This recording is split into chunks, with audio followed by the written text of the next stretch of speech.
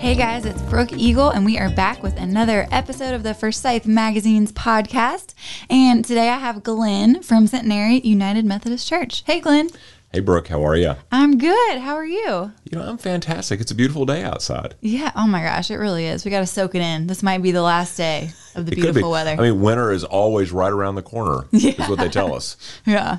Well, I'm so excited to have you on. You have such a beautiful radio voice, so you're made for the podcasting world. Well, thanks. Thanks. It's fun. So, Glenn, tell us a little bit about you and your background and how you got into the ministry world. So I grew up here in Winston-Salem, went off to college to be a banker because that just seemed to be what I was destined to do. Loved everything about money. I mean, money does good things. I thought I would like to help people do good things with money. And somewhere in there, I'd always been involved in our church growing up. And so we were one of those families that were always present in church. And so when I went to college, it just seemed natural to me to get involved in the church near my college campus. It was a Methodist church there too. And so I got involved there, and along the way, began thinking that maybe not banking, maybe something else, maybe doing something working in church. Wasn't sure what. And one Sunday afternoon, after worship service, the minister said, "Hey, we're going to do a youth service. You've been volunteering with our youth. How about you do the sermon?" And a little thing they didn't know about me is I was at that time terribly afraid of speaking in public. And I said, sure, because I have the can't say no to church gene. I said, sure, and went home and said, what did you do? And the next thing I know, I worked on that sermon and worked on it. And about 2 months later, stood in the pulpit and preached it. And it felt very natural, which at that time was very unlike me. So all of that, fast forward, I started realizing that maybe there was something else there. Really talked to some clergy colleagues about it and just said, is this for a feeling about a call to ministry real? And they said, very much so. And so my next step was, instead of getting an MBA, I went to graduate school to get an MDiv, a Master of Divinity, graduated. And the next thing I know, they're putting me in a Methodist church in Thomasville, North Carolina as the associate minister. And the story sort of rolls on from there. Did youth ministry for a while, did administration, did missions, did planned giving, and then spent the last couple of years doing leadership work in churches, and ended up here in Winston-Salem about 3.5 years ago. Oh, okay. So that's how long you've been at Centenary. Correct. Okay. That's interesting that you say you were scared of public speaking. So did you feel, I mean, I'm sure you felt that you've gotten better over the years, but it's always felt pretty natural to you? Once I got over that first initial hump and realized that maybe this was where I was going to go, it became just natural, and I enjoy doing it. I still go in every time I stand up to preach. I'm still cognizant of the fact that I'm talking to a large audience. Yeah. So there are those days where, you just think in the back of your voice or back in your mind, there's this voice that says, hey, don't screw up today. Yeah. But, then I stand up at the pulpit, open my mouth, and it just comes right out. So there we have it. Oh, I love that. That's great. So tell us, for those who may not know, tell us a little bit about the Methodist Church in general and maybe how it's different from other denominations. So I like to think of the United Methodist Church as this gigantic big tent theology. We are a congregation or a denomination where many folks can sort of intersect. Our biggest focus theologically is that we are inheritors of this grace from God, that there is this that God loves us and that God is pulling for us and God wants the best for us. And so we have this space as we try to figure out how to deepen our relationship with God. We have this space to stumble and fall on our knees, to skin our elbows a little bit, and God just picks us up, dusts us off, and says, let's try again.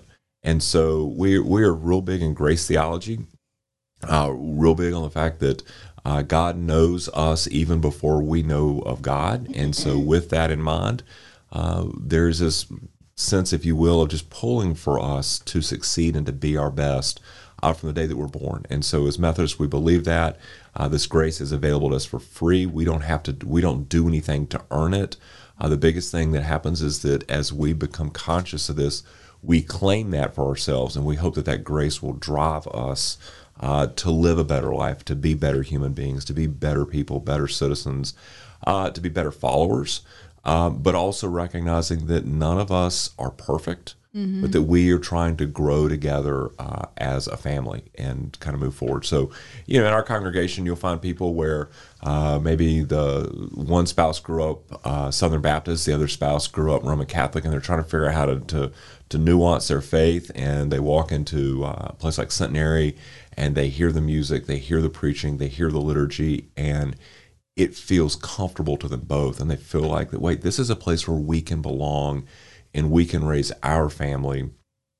We can be together as husband and wife coming from these different faith traditions, which aren't against each other. They're just different sometimes. And Sure. so this becomes a place where it's right there in the middle, and it's just this great equilibrium. I love that explanation. I think grace is something that is so important to have on yourself too, and to have for others. Absolutely. It's key.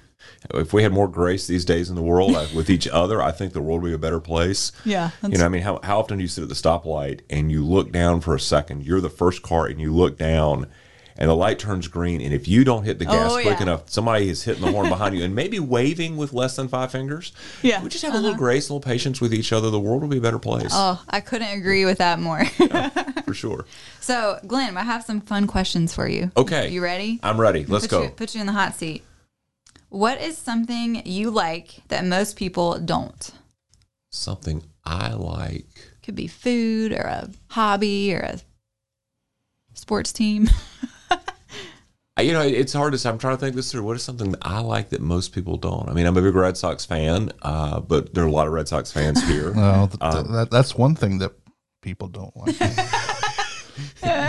So Tim must be a Yankees fan. We're not going to hold that against him. No, And then there are Braves fans. They don't understand it. But I don't know. I like good Southern cooking. It's not good for me, but I like that. Most people like that as well. And Brooke, I don't know. I have to think about that. That's a tough question. Okay. Come back to that. If I cut that answer, I'll come back to you. Okay. Next question. And this is so appropriate for a pastor. If you could send a message to the entire world, what would you say in 30 seconds? You are loved more than you realize.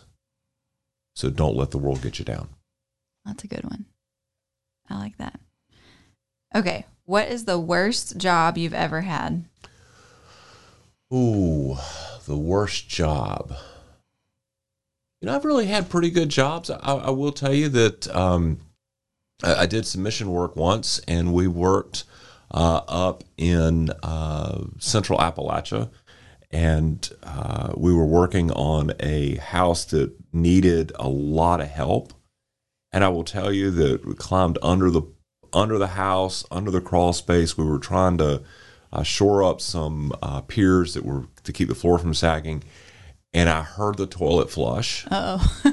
And then I heard rushing water. And I heard it in a way that says not running through a pipe, but running right under the house next to you. Now, I wasn't in the stream bed, if you will. The line of fire. But it was right there with me. And so that was probably the least desirable thing I've done, is to be working in that space. But, overall, I've been good. I've worked in food service, and I was the low person on the totem pole there. So I got to do things like shine the brass on the bar and clean the windows. I think that everybody should be required to work in a restaurant. Even if it's for a month, but I think it should be a human requirement. You learn a lot about yourself, and you learn a lot about people doing that, for sure. Yeah, that is the truth. And you learn about what the people who do it as a career have to deal with the public. Absolutely, and it brings a greater appreciation for folks, and it broadens out from just food service to any service industry. You start to look around and you pay attention to. Okay, so if you work in a hospital, the people that work in what they call now environmental services, read that to mean the people that keep it clean, they put up with a lot of stuff. And it's not glamorous. Yeah. Be nice to people. Yeah. So, good point, Tim. As I like to say, it's the Bill and Ted philosophy of life.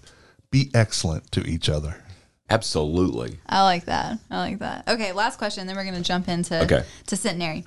What characteristic are you most known for? Probably laughter. I laugh a lot. We have a lot of fun on our team. We just enjoy life, and I laugh robustly, loudly. That's a good characteristic. It catches. So I like that. Yeah. Mm-hmm. That's awesome. Okay, so I want to hop into Centenary UMC, what you guys are all about, what kind of sets you apart, where you're located, all the good stuff. Okay. So Centenary, we're located right on 5th Street, almost in the center of the city, right next to the library. And it is so beautiful. It is a great church. The cool story about that church is that they laid the cornerstone, or they signed the loan on the church, and then the market crashed the next day in 1929. And no way. Families in the church went to the bank and said, this is important to happen, to build this congregation, to build this sanctuary. We will guarantee the loan. And so those 10 families made sure that the church would continue to go forward, that the building would be built. And we live in that legacy. And so that, I'm cognizant that every time I step on our campus that we truly live and rest under the shade of trees that we didn't plant. And that challenges us to do that as well, to push that forward. So that drives a lot of what we do there, is to think about that we are not quite in the center of town, but we are near the center, and that we have a responsibility to our community to reach out, to share that love I talked about earlier, where I tell people, like, you are loved more than you realize. That is not, for me, those are intentional words. That is a mantra that we try to share, to let people know that when you walk in the doors of our church, you are loved. When our people walk out the doors of the church, they walk out to love the world the way they are loved.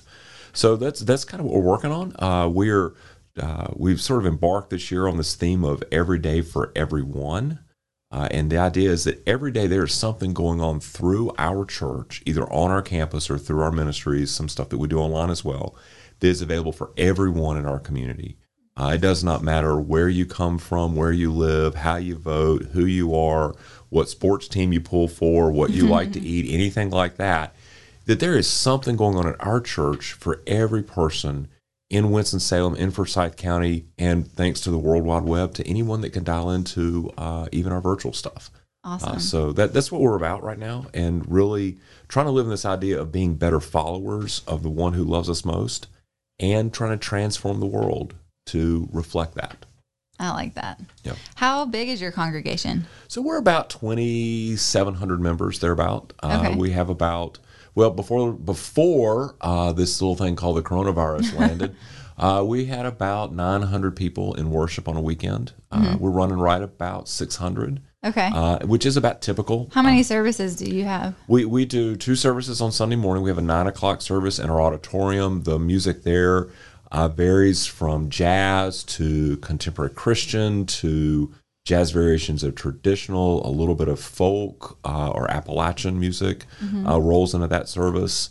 We have 2 different bands that work with it. One is a heavily involved youth band, and the other is a really professional jazz band that can modulate in a lot of different ways. But if you listen enough, even you'll hear jazz undertones to anything that they provide, which is really cool. And the youth band for a group of teens, and then the adults that help them, they have just a really great sound to them. Our 11 o'clock service is in our sanctuary.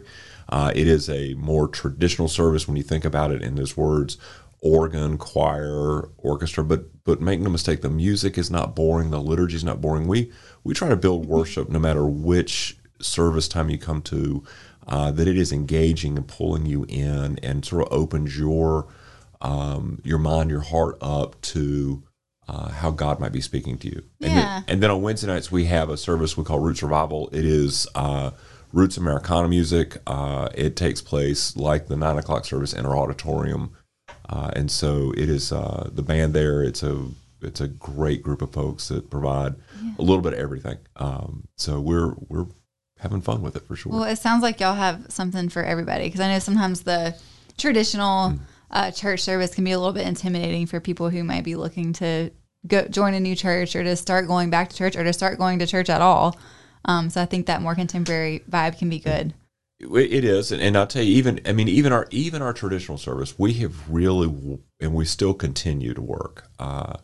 We're not to perfection yet, but we try with all our services to make sure that it is approachable. That if you walk in and you realize, wait a minute, I was thinking I was going to get something a little less formal, that at the end of it, if you just will sit and stay and interact with people there, you find that it really speaks to you at some level, somewhere, somehow. I can't say that all, if it's an hour-long service, that all 60 minutes will, but I promise you, when you walk out the door, something in there will speak to you. Yeah. And you'll feel at home. And that's what we're after. So y'all have, I'm assuming you have things like Sunday school, a youth group.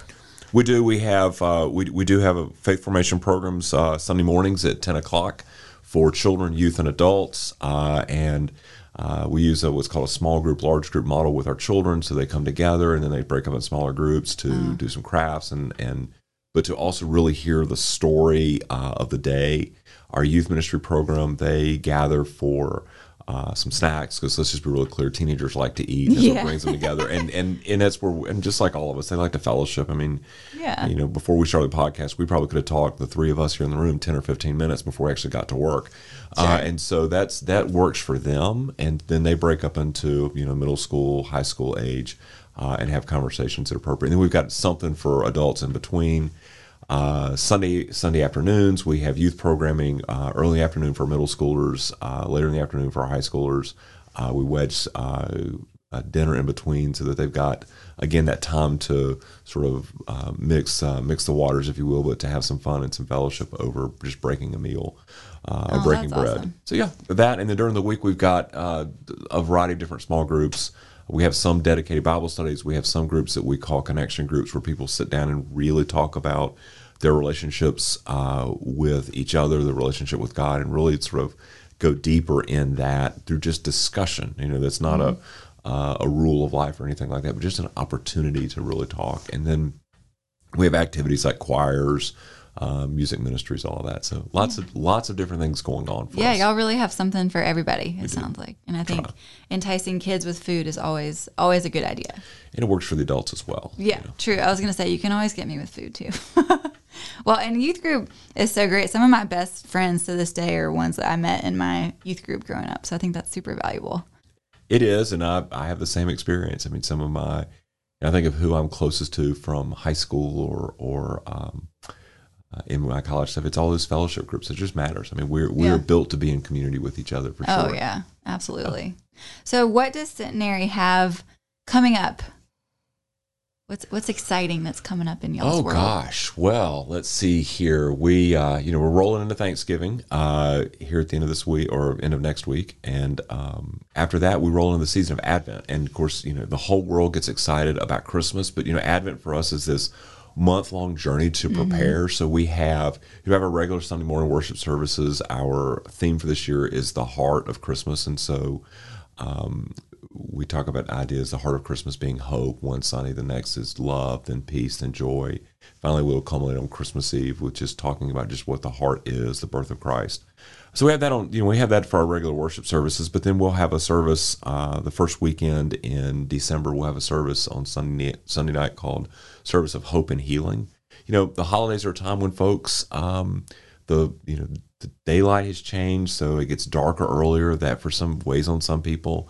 Folks have lost loved ones. Folks get to the end of the year and they sort of take an accounting and go, my life is not where I want it to be, and they sort of mourn that. So this is a worship service in which people can come together and can acknowledge what they mourn, acknowledge where they are hurting, but can receive a message of healing and a message of hope that says, hey, all is not lost.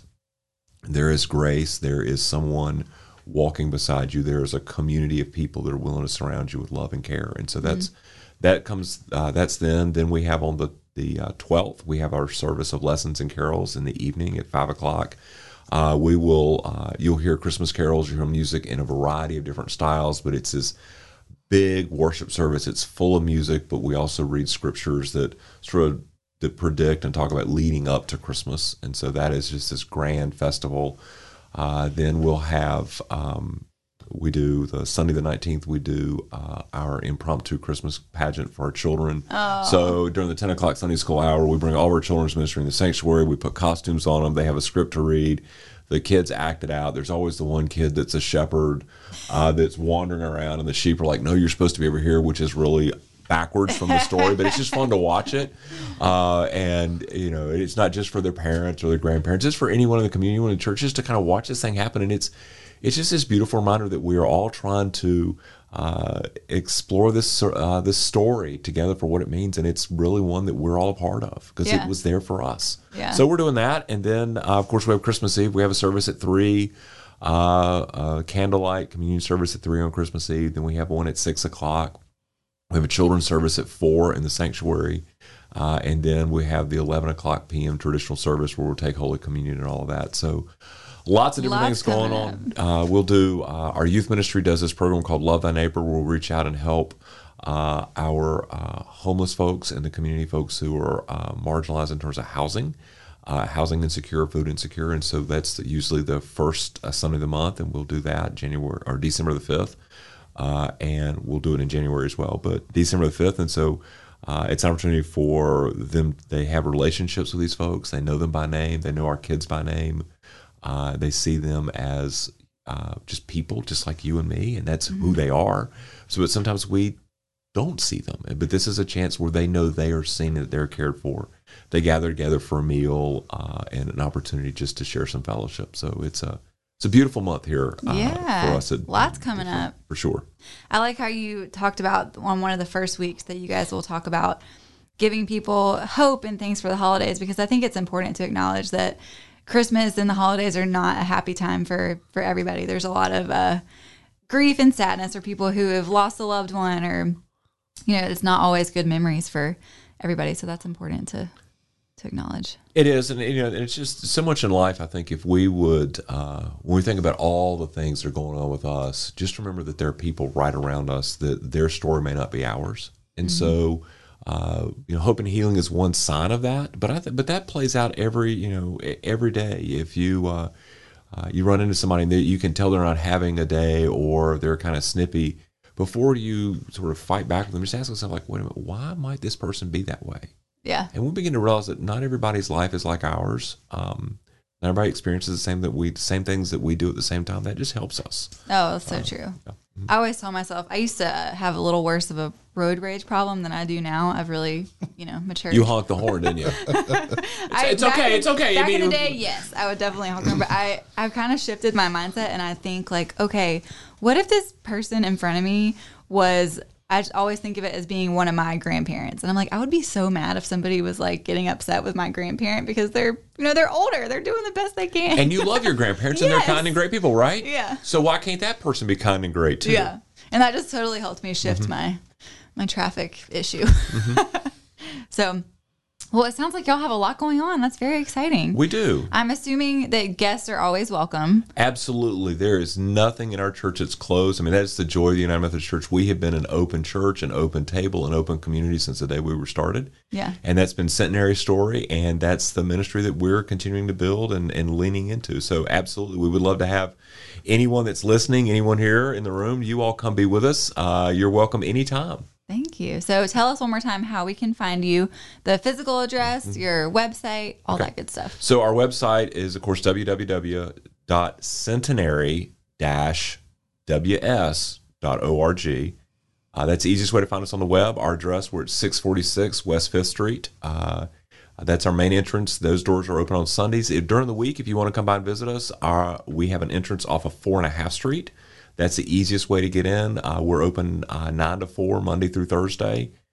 Sunday mornings, we have a 9 o'clock service, so our doors open right around 8 o'clock. So we look forward to seeing anyone that wants to come and visit. I'd love to have any of you out there listening, or anyone that just thinks about this, finds us on the web, come by, try us out. We live stream our 11 o'clock service, so if you're unsure if it's the place for you, or you want to see what we're about, hey, live stream us. We have gotten so used to trying things out from home. Just try us out on live stream, see how it works. So you just go on your website. Just go on our website. There's a click that'll say worship services, and you click there, and there's a registration page. We'd love for you to register. Let us know that you're there, and there's a comment section. Tell us what you think.